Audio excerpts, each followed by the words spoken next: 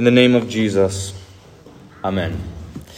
Dear saints, last Sunday was about how we are to live as we wait for the last day. But this Sunday is about what life will be like while we wait for that day. Last Sunday was an exhortation for you to actively live the Christian life, that is, to not let your heart be weighed down by dissipation, by drunkenness, by the cares of this life, but to stay awake at all times and to pray. That's what the exhortation was, to actively live that life. But this Sunday is a sermon about passively living the Christian life.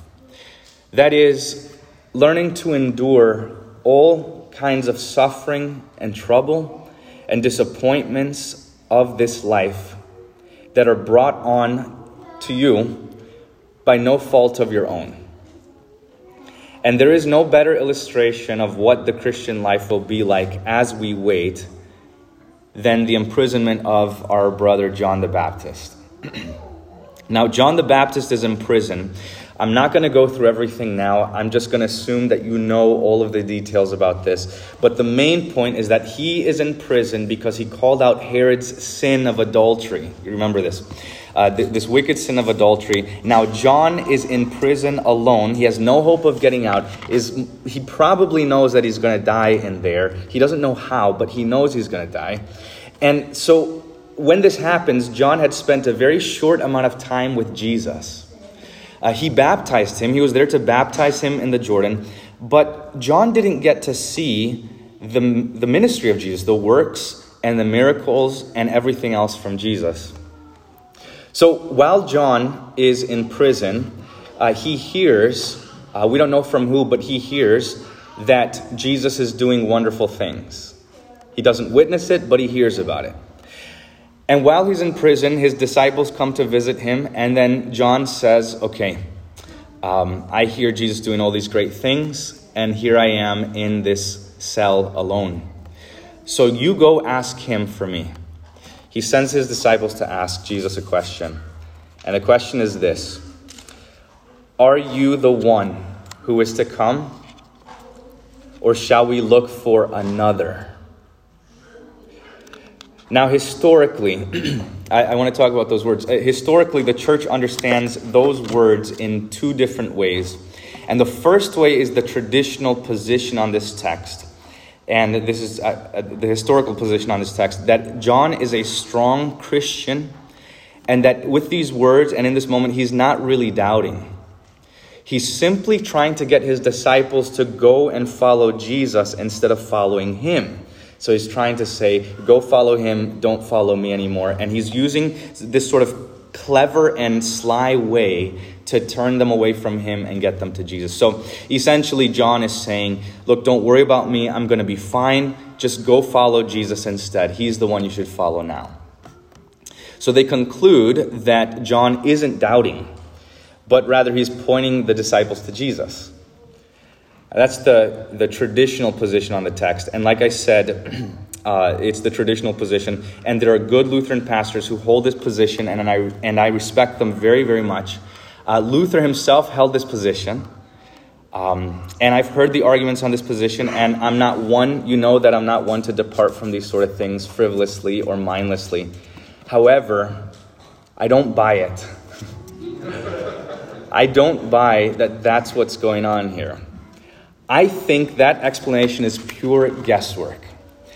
I think the truth is that John is doubting.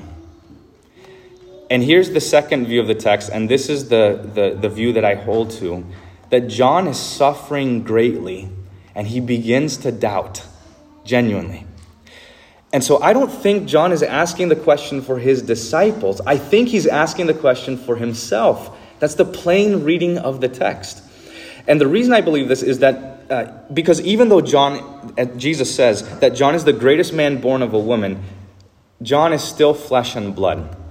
And that means he can still sin and feel guilty and doubt. Just like every other saint, like Elijah, like David, like Peter, and so on. Even more, the words of the text are plain. By the way, since when has John ever spoke in a roundabout way? Ever. When has he ever minced his words about anything? We know him as the frank and blunt and plain speaker and preacher of the word. Remember, he said to the Pharisees to their face, "You brood of vipers." He tells the crowds, "Repent, for the kingdom of heaven is near." He tells Herod himself to his face, "Repent." Not in a roundabout way, but plainly speaking. So it's completely inconsistent that John would now all of a sudden speak in this way, in this clever or hidden sort of way. He's the kind of man that if he wanted to tell the disciples, "Go follow Jesus," he would have just said, "Go follow Jesus."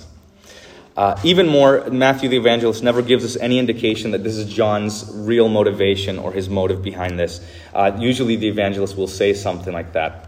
Nevertheless, if you don't buy any of these arguments, I think Jesus' response to John is the clearest indication of what's going on here. If John is trying to get his disciples to follow Jesus, to go to him and stay with him, then Jesus didn't get the memo, because Jesus responds to them saying what? He says, "Go and tell John.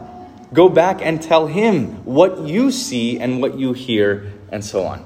So Jesus knows that this is a word for John, that he needs this encouragement. Okay, so that is the presupposition for the gospel text today of what's going on. John is in prison, he is doubting, and he does the best thing that anyone could do when they're in that position of doubting, and that is look to the word, that is go to Jesus and hear what he has to say. And then Jesus says, "Go and tell John what you hear and see. The blind receive their sight, the lame walk, lepers are cleansed, the deaf hear, the dead are raised up, the poor have good news preached to them, and blessed is the one who is not offended by me." Now for the sermon, I want to focus on those last words. Blessed is the one who is not offended by me. The Greek word here, it's better translated, blessed is the one who is not scandalized by me. The word scandalized there means stumbling block. Blessed is the one who does not stumble in the faith because of me. Now, what in the world could that possibly mean? How is Jesus offensive? And how is he scandalizing for Christians? And people, how is it that people would stumble over Jesus? He just listed off all of these awesome, great works that he's doing. And then now all of a sudden he says, well, blessed is the one who doesn't stumble over that, over me. So who would stumble on account of him? Now, before getting into that, I'll use an analogy to try and explain this. We've all heard of those stories of people, or we know somebody who's like a huge fan of a celebrity or a movie star or a musician or something like this. And then we hear the stories of that person going to a concert or to a dinner or something, and they meet their celebrity or their idol, right? And then what do they say? Typically, they'll say something like, yeah, when I saw this person, he's shorter than I thought, or taller than I imagined, or he's meaner in real life, or he's nicer in real life, or she sounds better in person, or she sounds better on CD or whatever it is. And the person is surprised and taken back because they see a difference between the person that they think of and the person who actually is. The difference between who the person is and who they imagined them to be. When the celebrities don't live up to the expectation of how they're perceived or imagined, then people become disappointed and disenchanted, underwhelmed and upset because they see that difference. All right, so I think that's what's kind of going on here, what Jesus is saying. That the only reason anyone stumbles over Jesus is if who Jesus is doesn't line up with who they think Jesus is. The only reason someone will be scandalized and offended by Jesus is if the Jesus they believe in is different from the real Jesus. Is if there's a difference between Jesus and who they imagine him to be. And the reason Jesus calls himself a stumbling block is because people have different thoughts and opinions of who he is, and they cling to those ideas more than to him. Remember Matthew chapter 16, Jesus asks his disciples a question. And the question is, who do men say that I am? And what do they respond? They say, some say John the Baptist, some say Elijah, some say Jeremiah, some say one of the prophets. And they all had an expectation and an idea of who that man, Jesus of Nazareth, was supposed to be.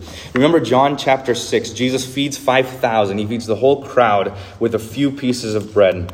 And so what happened right after? They tried to force him to be their king. They followed him the very next day. And the reason they did is because they said, if we can get bread for free from this guy, then let's make him the king and we never have to work a day in our life. So when they found him, the very next day, the crowds come back to him. And Jesus says this. He says, truly, truly, I say to you, you are seeking me not because you saw signs, but because you ate your fill of the loaves. Because your stomachs are full.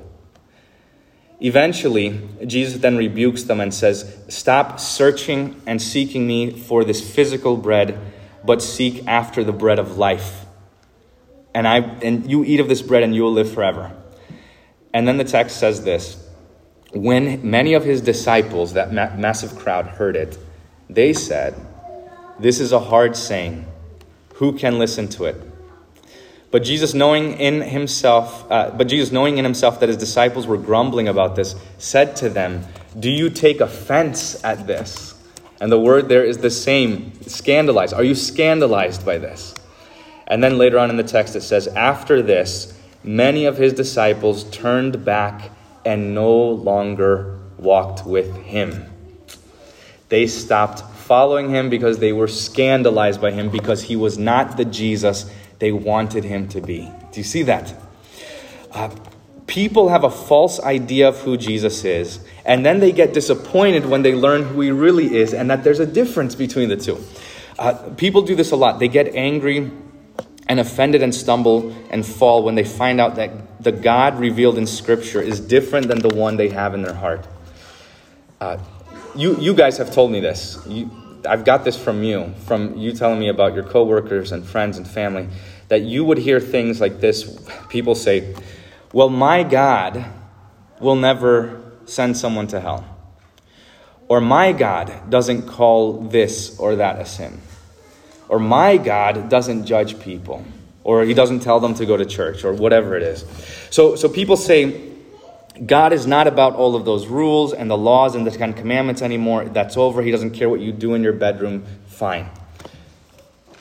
And then they're completely scandalized when Jesus says, do not think that I've come to abolish the law and the prophets. And when he says, whoever relaxes one of the least of these commandments and teaches others to do the same will be called least in the kingdom of heaven. People say, well, God doesn't want us to change. He just wants us to come as we are, remain the same. And then they're offended when Jesus says, repent, change, for the kingdom of heaven is near. They'll say all religions lead to the same God. And they stumble when Jesus says, I am the way, the truth, and the life, and no one comes to the Father except through me. They'll say, this is God's chosen nation. Jesus is establishing his political kingdom, and they are indignant when he says, my kingdom is not of this world. They'll say, look, I think God accepts everyone into heaven in the end when they die. And they're crestfallen when Jesus says, wide is the gate that leads to destruction, and many enter through it. Now, the thing is that people don't do this only with Christ, but they also do this with the Christian life. They imagine that the Christian life is also supposed to be a certain way. So they imagine that church and life as a Christian is always going to be exciting and stunning, and as if every sermon is going to cut to the heart and be thrilling, as if every study of the word is going to be engaging, as if the church is, and everybody in the church is going to be friendly and well-behaved and kind and loving, and as if the Christian life is going to feel wonderful and great, and it's going to be easy. And then 2 or 3 years down the line, they learn that it's not this way. And they see that being a Christian is a lot more difficult than they've envisioned. There's a lot more hardship and trouble. By the way, this is why churches with spectacular music and lights and programs that are massive have a massive turnover rate. That statistics show that the modern churches have a new crowd every 3 to 4 years. That's about the lifespan of a person in these big box churches. And the reason is that once the novelty wears off, they realize that the Christian life is nothing like the initial impression or feeling when they first got in. This is also why recent converts shouldn't become pastors. That's what the scriptures say. So that they're out of this honeymoon phase of the Christian life. And so that they're in it for the long haul, that they don't leave when things become difficult and persecution comes, and they don't become puffed up and conceited. Now, people suppose that Jesus is some great self-help teacher or some great, someone who gives us health and wealth and success in this life. They want him to be the political leader and mover of social reform, one who came to change the culture, who changes legislature and governments, one who ushers in a utopia, one who champions the victims of the poor, and then when they encounter Jesus, the lowly, meek, suffering servant, they despise him, and they turn around and they leave. And they end up loving their idea of Jesus more than Jesus. Now, I know you guys pretty well. I know that the majority of you, the vast majority of you, don't think this way about anything I said previously. But I do know that the majority of you may find yourself in the same place as John the Baptist. You come to church and you believe in Jesus. You trust in his word. You give all you have to the church. You love the Lord with all your heart. And yet you are here suffering with something with no end in sight. You pray for a faithful spouse and you never meet him. You pray for an end to loneliness and you never see it. You pray for an end to lust and you don't experience it. You pray for a financial break, a way out of debt and burden, and you never get it. You pray for healing from your illness and your disease, and it never comes. You pray for peace for once in your family, and you never have it. And prayer after prayer and day after day, you see nothing. And you grow more and more despondent and weary. And when this happens, what do? What many people do is they fall away. Like everyone I mentioned before, when they don't see the end of their sorrow, when Jesus isn't the Savior they want him to be, they just get angry and turn around and fall away. It's not that Jesus did anything wrong, it's that what they thought about Jesus is wrong. And they think that Jesus is only worthy of praise if he gives us what we want and when we want it. As if he deserves praise only when we see him answer our prayers the way we asked for them. As if we will praise him when he is the God we imagine him to be. And dear saints, this is idolatry. While John the Baptist was in prison, he was on the verge of this very thing. Or maybe even in it, I don't know. But what I do know is that what he did in the midst of it was this. That when he was in his deepest and darkest moment, not getting anything that he was crying out for, he turned to Jesus once more and cried out to him. And so when you are in the same place, you ought to do the same exact thing. And it doesn't matter how many times you've heard it before, you cry out to hear it once again, and you hear what Jesus says of himself, and you believe that above all things. And you get rid of your thoughts of who Jesus should be, and you cling to who he actually is. You cast aside what you think he should do, and you rejoice in what he does. And you learn that you have a God who can heal every illness and infirmity in your life and take away every sorrow. And yet you learn that he is also a God who allows you to suffer and even sends you suffering and pain in his time. You learn that the scriptures say, through many tribulations, we must enter the kingdom of God.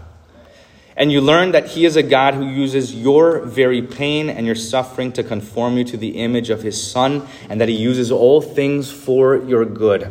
And you learn that the same God who allows you to suffer for your good is the same God who allowed himself to suffer the greatest pain on the cross for your good, to forgive you and redeem you and make you his.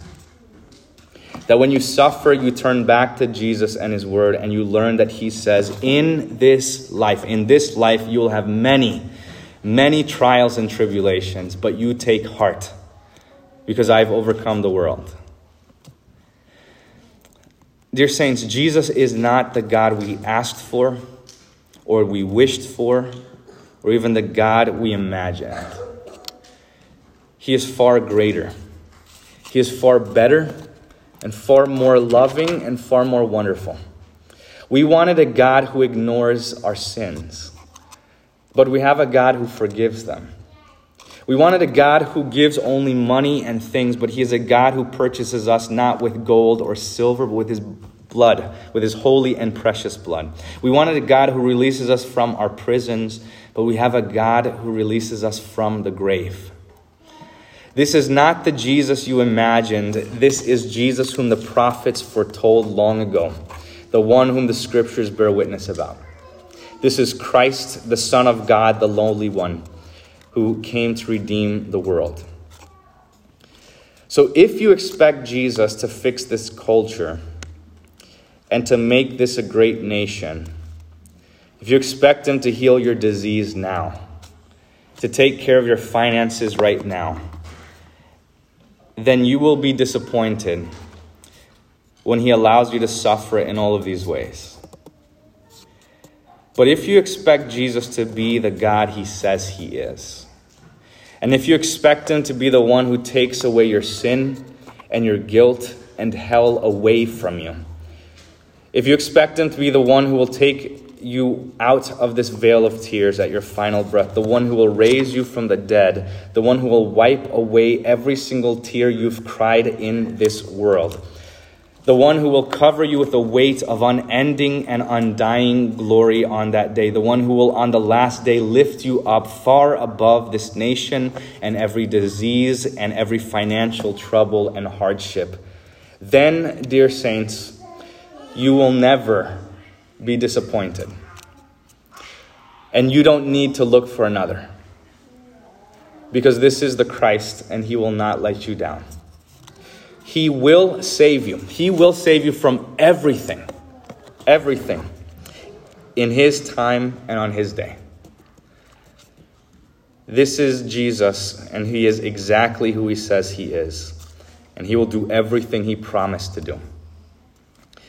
So, dear saints, learn to praise and thank God in this vale of tears. Learn to thank God while you wait to see his salvation.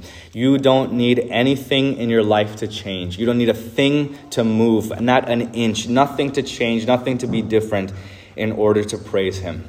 You don't need your finances, your health, or your situation to change. He is worthy of praise and thanksgiving even now. So wait for the Lord. Be strong and let your heart take courage. Wait for the Lord. Amen. The peace of God, which surpasses all understanding, guard your hearts and your minds in Christ Jesus our Lord. Amen.